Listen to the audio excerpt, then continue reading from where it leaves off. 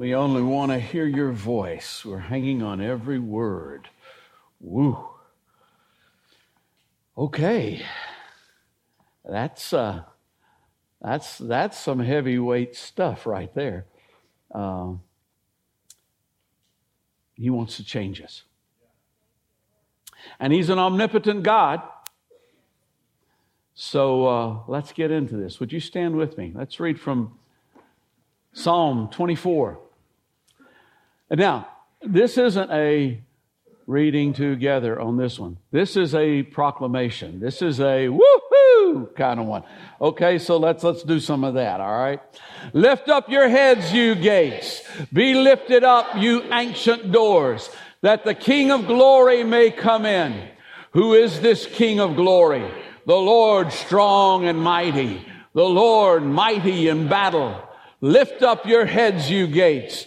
Lift them up, you ancient doors, that the King of glory may come in. Who is He, this King of glory? The Lord Almighty. He is the King of glory. Father, I thank you for your word. I thank you for the power that's in your word. And I thank you for the presence of the Holy Spirit. I pray that you would rest heavily upon us and that you would change us, to transform us in Jesus' name. Amen. You may be seated. The Lord God Almighty. Do you believe that? Now, this isn't really necessarily a yes. I'm asking, do you believe that inside?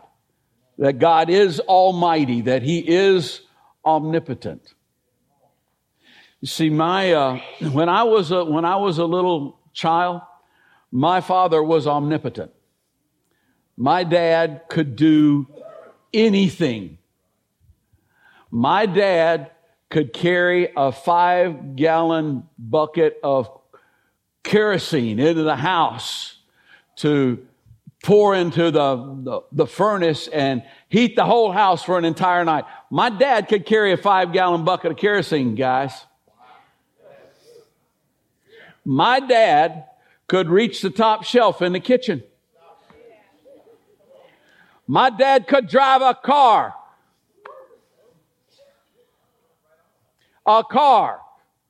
A stick shift, for crying out loud.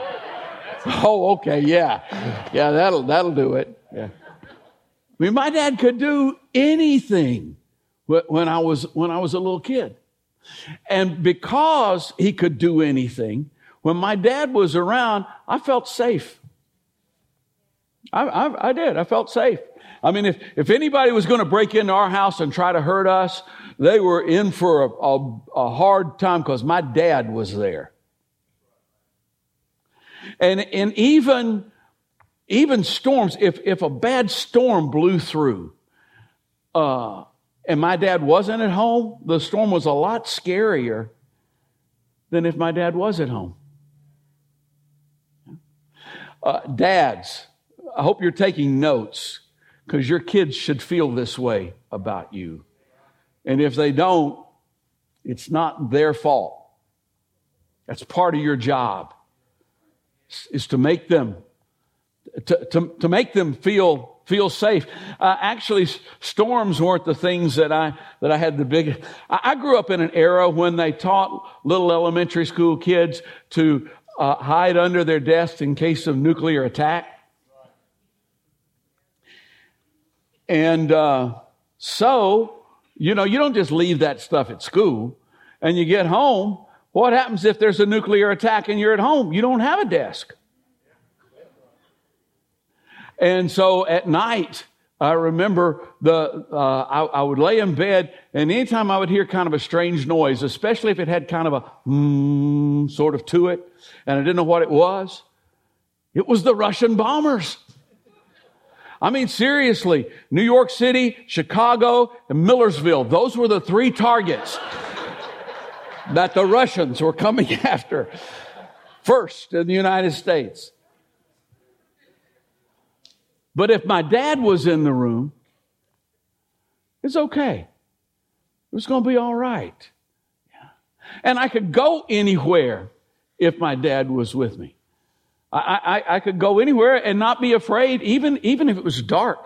My dad pastored at Millersville Assembly of God, and it was kind of a shotgun building. It was sort of a long building. And part of the job involved, obviously, getting there first to open things up, and then being the last one out. That was just part of the job. And I remember that occasionally we would... I'd be the last one there with my dad, and he would say, Ronnie Allen, go turn off the lights. Now, in these days, they got light switches everywhere. We got a light switch. There's one there and over there, and there's one outside that door, and if they're just all over the place. But not in those days. You had a light switch, one place in the room, and it was not necessarily anywhere close to the door that you used to leave the room, which clearly did not have an illuminated exit sign over it. And then my dad would say, go turn off the lights. Whoa. Because you see, the light switch was down there and the door was over there. That was not one of my favorite things to do. But if my dad went with me, everything's cool. Nothing in the dark's going to get you when your dad's with you.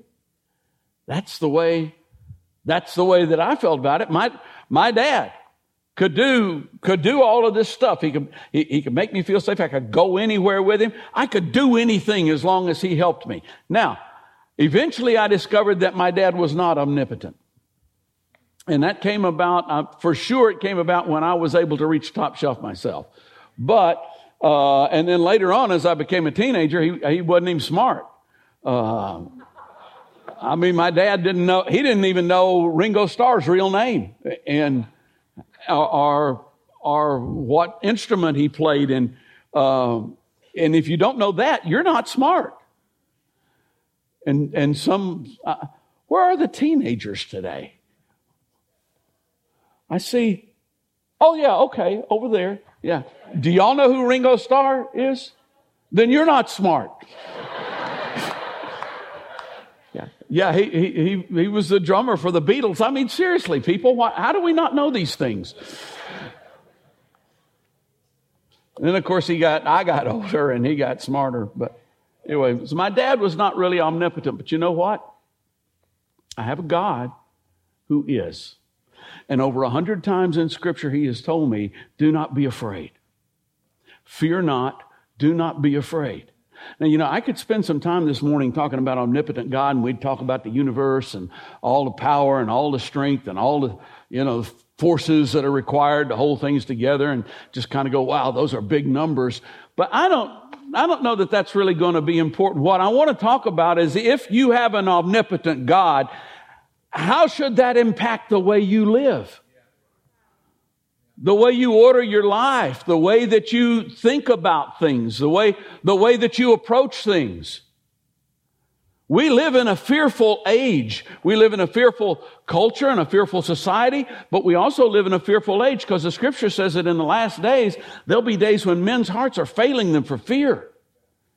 Fear of foreign countries, fear of foreign terrorists, fear of home invasions, fear of want, fear of the economy, fear. That's what we live in. But we have an omnipotent God who's told us not to fear. And because of that, I'm safe in Him. I'm safe. Over in Genesis chapter 14, Abraham made some enemies. He made some enemies and he gave away a lot of money or the opportunity to have a lot of money because the land was invaded by 4 kings and they defeated all of the kings that were in the land, but they made one mistake. They captured Abraham's nephew Lot and they took him as a hostage. And so that roused Abraham, who had an omnipotent God, by the way. And Abraham got his household troops together and went and defeated those 4 kings, but he didn't kill them. He didn't kill them. And in those days, the problem was if you didn't kill a king when you defeated him, he would come back. and usually come back with a bigger army than he had before. And he also gave away the opportunity to have a lot of money, because the king of Sodom, after Abraham defeated these other kings, said, you can keep all the spoils. And Abraham said, nope, not going to let it be said that you made Abram rich. So he's given away all this money, and he's made all these enemies. In chapter 14, first verse in chapter 15, the Lord appears to him and says, do not be afraid. I am your shield. I am your very great reward. You don't have to worry about what you've given away. You don't have to worry about the enemies that you've made among mankind. You've got an omnipotent God. So those kings never did come back. And Abraham certainly never had any want. You're aware that the nation of Israel, when they were by the Red Sea, the Egyptians are coming after them. The sea's on this side. What are we going to do? What are we going to do? God didn't say, I'm going to split the sea open and you walk through it. God said, don't be afraid. Stand still and watch what I'm going to do. Stand still and watch what I'm going to do. With him, you can go anywhere. There's a guy named David Wilkerson who started a ministry called Teen Challenge. And Teen Challenge has had a tremendous amount of success in helping people get off drugs and things of that nature, and just getting their lives changed, getting their lives turned around. The ministry started when Dave, and I don't remember where he was from exactly. It may have been Arkansas. Somebody who's read The Cross and the Switchblade can maybe tell me that. It was kind of it was sort of it wasn't Millersville, but it wasn't close. It was close to Millersville. And it started when the Lord called him to New York City to go and minister to street gangs. Oh, hallelujah. I'm going to go minister to street gangs in New York City. And he didn't say take a bunch of people with you. He went by himself. But you see, when the Lord tells you to go somewhere, you can go, because he'll go with you. He'll go with you. Maybe something that we could relate to a little bit more contemporary, even though who it happened to was not contemporary. Jacob. Abraham, Isaac, Jacob. When Jacob was old, he immigrated to a new country. He was a refugee in Egypt because of famine that was in the land. Now, most people don't grow up going, wow, I want to be a refugee. I would really like to get out of this country and have to go to someplace else. That's not how most people enter into this world or are in this world. But a lot of times people have to leave because of outside forces, some type of oppression, war, in Jacob's case, famine that drove him. And he's old. He was 130 years old.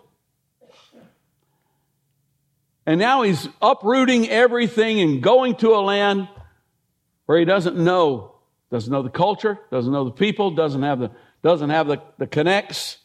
And God appeared to him and said, I'm God. I'm the God of your fathers. Don't be afraid. I'm going to go with you. And so when God says, I'm going to go with you, you can go. Moses was perhaps another example, a little different thing. Moses had committed murder. He had committed probably first-degree murder. A good lawyer might have got him on second, but it was his first degree, because he looked around, be sure there was nobody there before he killed the guy. That sounds premeditated. And so he was a fugitive from justice, and for 40 years he had been away from where they wanted to bring him to justice, and the Lord appeared to him and said, go back. And not only go back, but go back and present yourself to Pharaoh. Now that's kind of like saying go back where the warrants are outstanding and walk into the police office, right?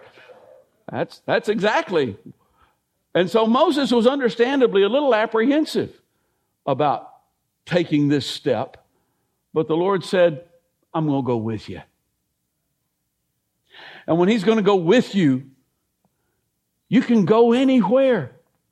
You can do anything. Gideon took an army of 300 and defeated a much vaster army because the Lord delivered Midian into his hands. David fought a giant, 9-foot tall giant who was battle tested and trained one-on-one and defeated him because the Lord was with him. He said, the Lord who delivered me out of the paw of the lion and the paw of the bear is going to deliver me out of the hand of this giant. So, bam, there we go. Elijah could call fire down out of heaven because the Lord, his God, was omnipotent. Shadrach, Meshach, and Abednego could walk through fire because the Lord, their God, was going to go with them at the time. Peter could walk on water because Jesus said, come forth.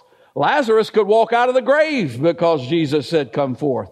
So no wonder Paul says, I can do all things through Christ who strengthens me, because I've got an omnipotent God who can do everything. Now, it's great. And this is why I was saying, I'm not asking, is our God omnipotent? Yeah. I'm asking, is your God omnipotent? Do I really believe that? Do I really believe that? Because it's great to talk about our Almighty God, but there's caution here. Do you really trust Him? And not just with your words. Psalm 20. I was preaching so good I forgot to change these things. Psalm 20 verses 7 and 8. Some trust in chariots and some in horses, but we trust in the name of the Lord our God. They are brought to their knees and fall, but we rise up, stand firm. Those who rise up are not those who know this verse. They're not those who quote this verse. They're those who live this verse.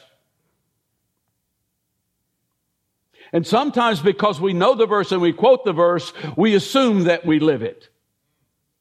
But we're actually in worse shape than those who don't know it and don't quote it and don't live it, because we don't live it either. And we do know it and do quote it. Do we really trust Him? Do you really trust Him to provide for you? Jesus said over in Matthew 6:33, seek first His kingdom and His righteousness, and all of these things will be added to you as well. What are these things that He's talking about? If you know the context of the passage, you know that it's within the context of, consider the lilies of the field. They don't spin, they don't make clothes, but your Father in heaven clothes them. Consider the birds of the air. They don't sow, they don't reap, they don't go hungry either, because your Father provides for them. And are you not more important than birds and flowers? Seek His kingdom and His righteousness, and all these other things will be added to you. My employment history is kind of interesting. When I got out of college, my intention was to make a living as an actor, which being translated into regular speak is I was a theater bum, because you can't make a living as an actor in this town. And so I kind of knocked around for a few years, I don't know how I survived, to be quite honest. And then I finally got a job. I got a real job. I was a senior library assistant for the Nashville Public Library. And, now that I had stability and a small paycheck coming in, I met Margaret. She was impressed. And because she had a better job than me, we were able to afford to get married.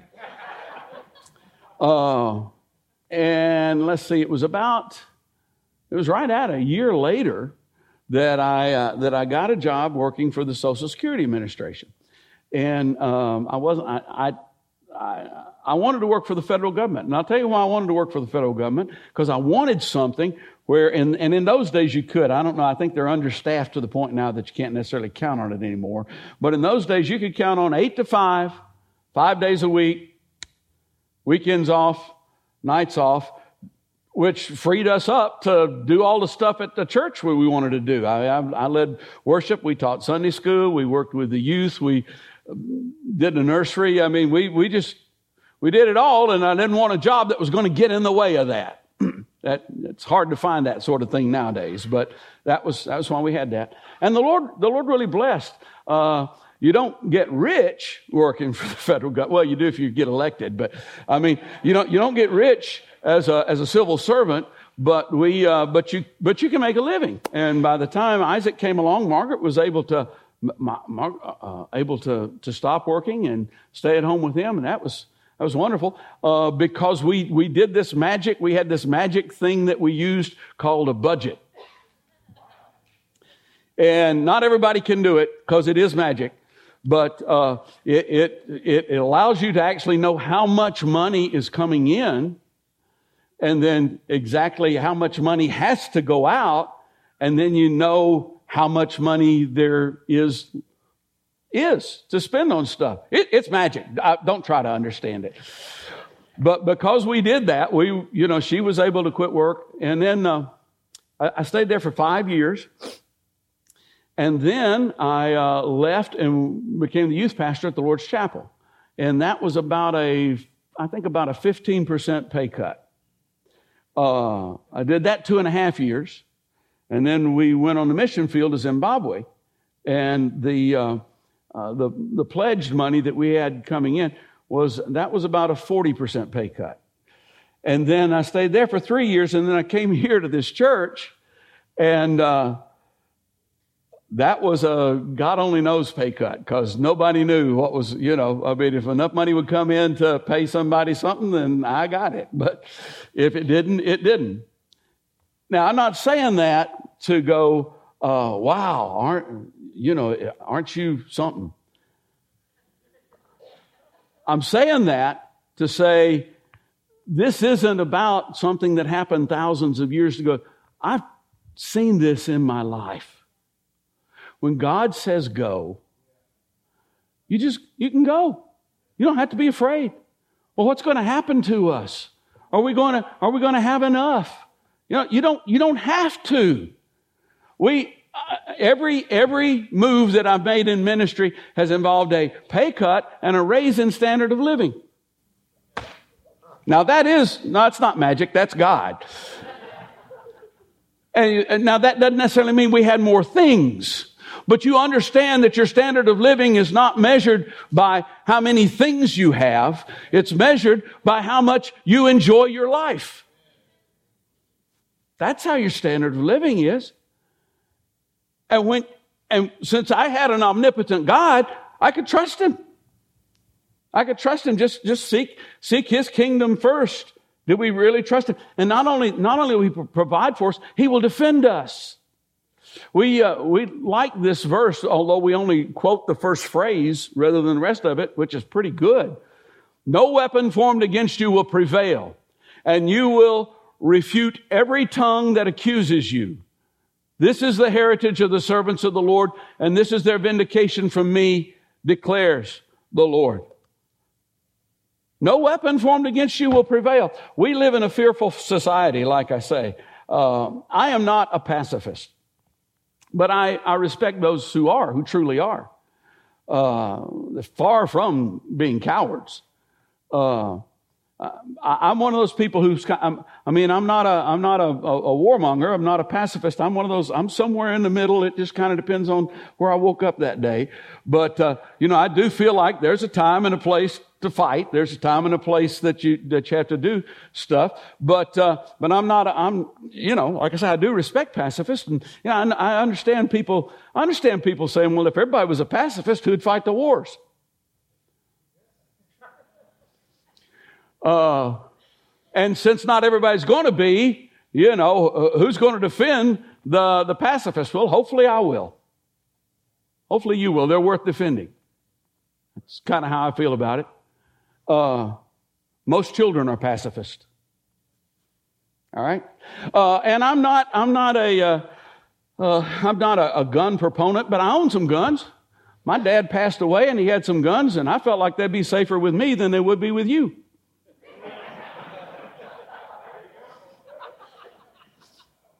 So I kept them. Yeah. And if somebody breaks in our house and wants to do something, I know which end of the gun to point at them. And so that's going to be trouble. Now, if there's 50 of them, I don't need an arsenal. If there's 50 of them,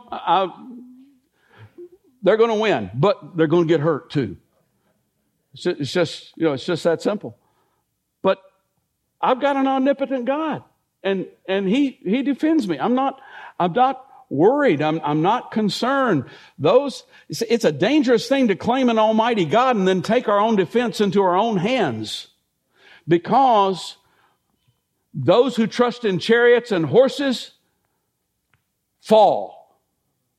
Those who trust in the arm of the flesh fall. The ones who stand upright are those who trust in the name of the Lord their God. At least that's what the Bible says. And not only will He defend us, but He will vindicate us. And this is the heritage of the servants of the Lord. This is their vindication from me, declares the Lord. This is your born again inheritance, that God will vindicate you. You have nothing to prove. You never have the need to take revenge. In fact, vengeance belongs to the Lord. And that verse actually starts out with, do not take revenge. Because vengeance belongs to God. You have nothing to prove. Well, what is might? And I'm going to end quickly with this. We tend to think of might in terms of brute force, in terms of brute strength. This is Andre the Giant, yeah. And how many of you know who that was? Okay, very good. I was looking over here. Same people who didn't know Ringo Starr, but that's understandable. Andre the Giant was 7'5" and somewhere north of 500 pounds. It just kind of depended on how things went. And apparently he was a very nice guy. He was also a prodigious drinker.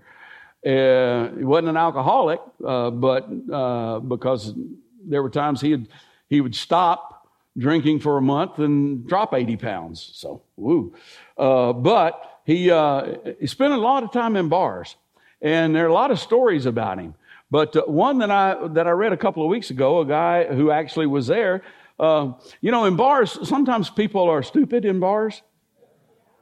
And, and if there's a big guy there, somebody wants to go try out the big guy. Good grief. I mean, 7'5", 500 pounds. Yeah. But anyway, apparently the guy was there who was writing the article one time when this lumberjack, got a little loaded and decided that he wanted to take on the big guy. So he comes over to Andre and he's saying some insulting things to him, wants to fight him. And Andre goes, hey, there's no need for this. In fact, I'll buy you a drink. Let's just be friends. And the guy kept on, started insulting his mother and stuff like that. And Andre picks him up with his left hand, picks him up off of the floor and throws him into the wall, knocks him out. And he tells the guy, he said, there's really no reason to fight. And I always try to make friends with them first. But if I find out that they're not going to do that, I like to end it quick.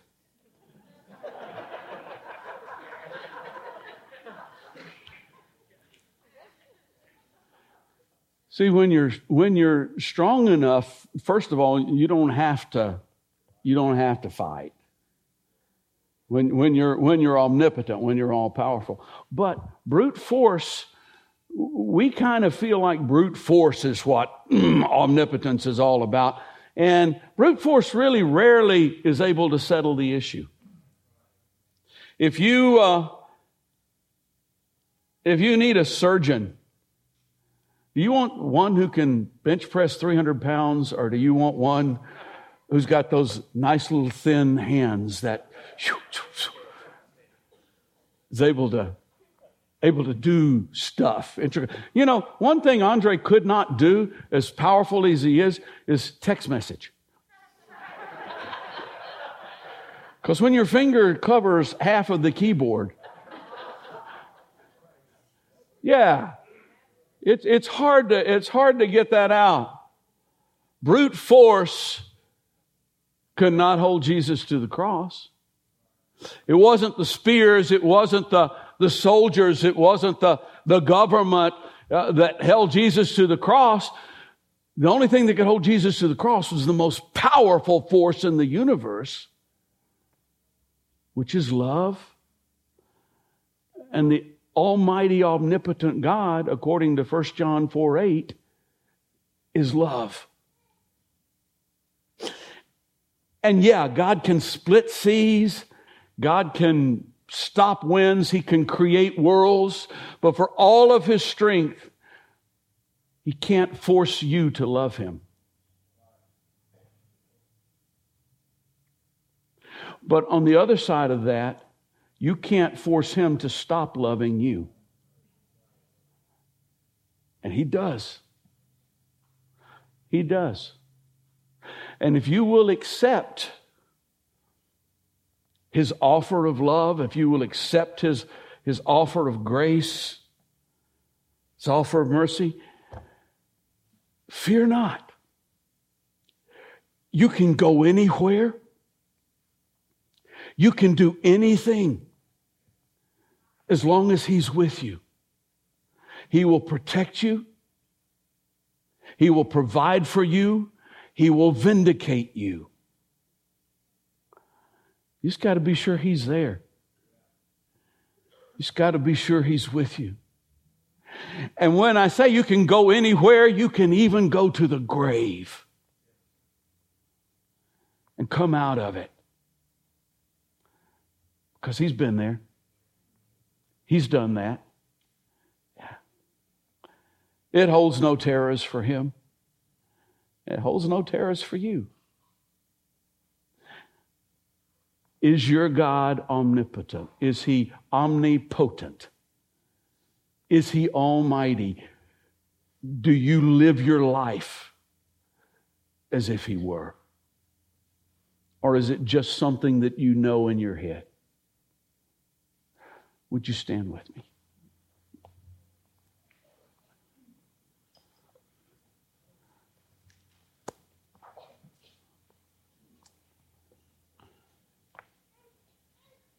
Speaking of resurrection from the dead, Easter is coming up pretty quickly, and we're going to have a production that morning. It's not going to be it's not going to be a pageant or anything. It's going to be a production. It's a one-act play, and you need to invite people who would not normally come and say, you need to come to our church on Easter because we got this one-act play going on, and we know it's good because it was written by our fantastic pastor, and you're really going to like it. And you're really going to like it. So I hope you come that day. With those who are going to pray with people, come forward at this time. And if you're here and you need prayer, we invite you to come. Because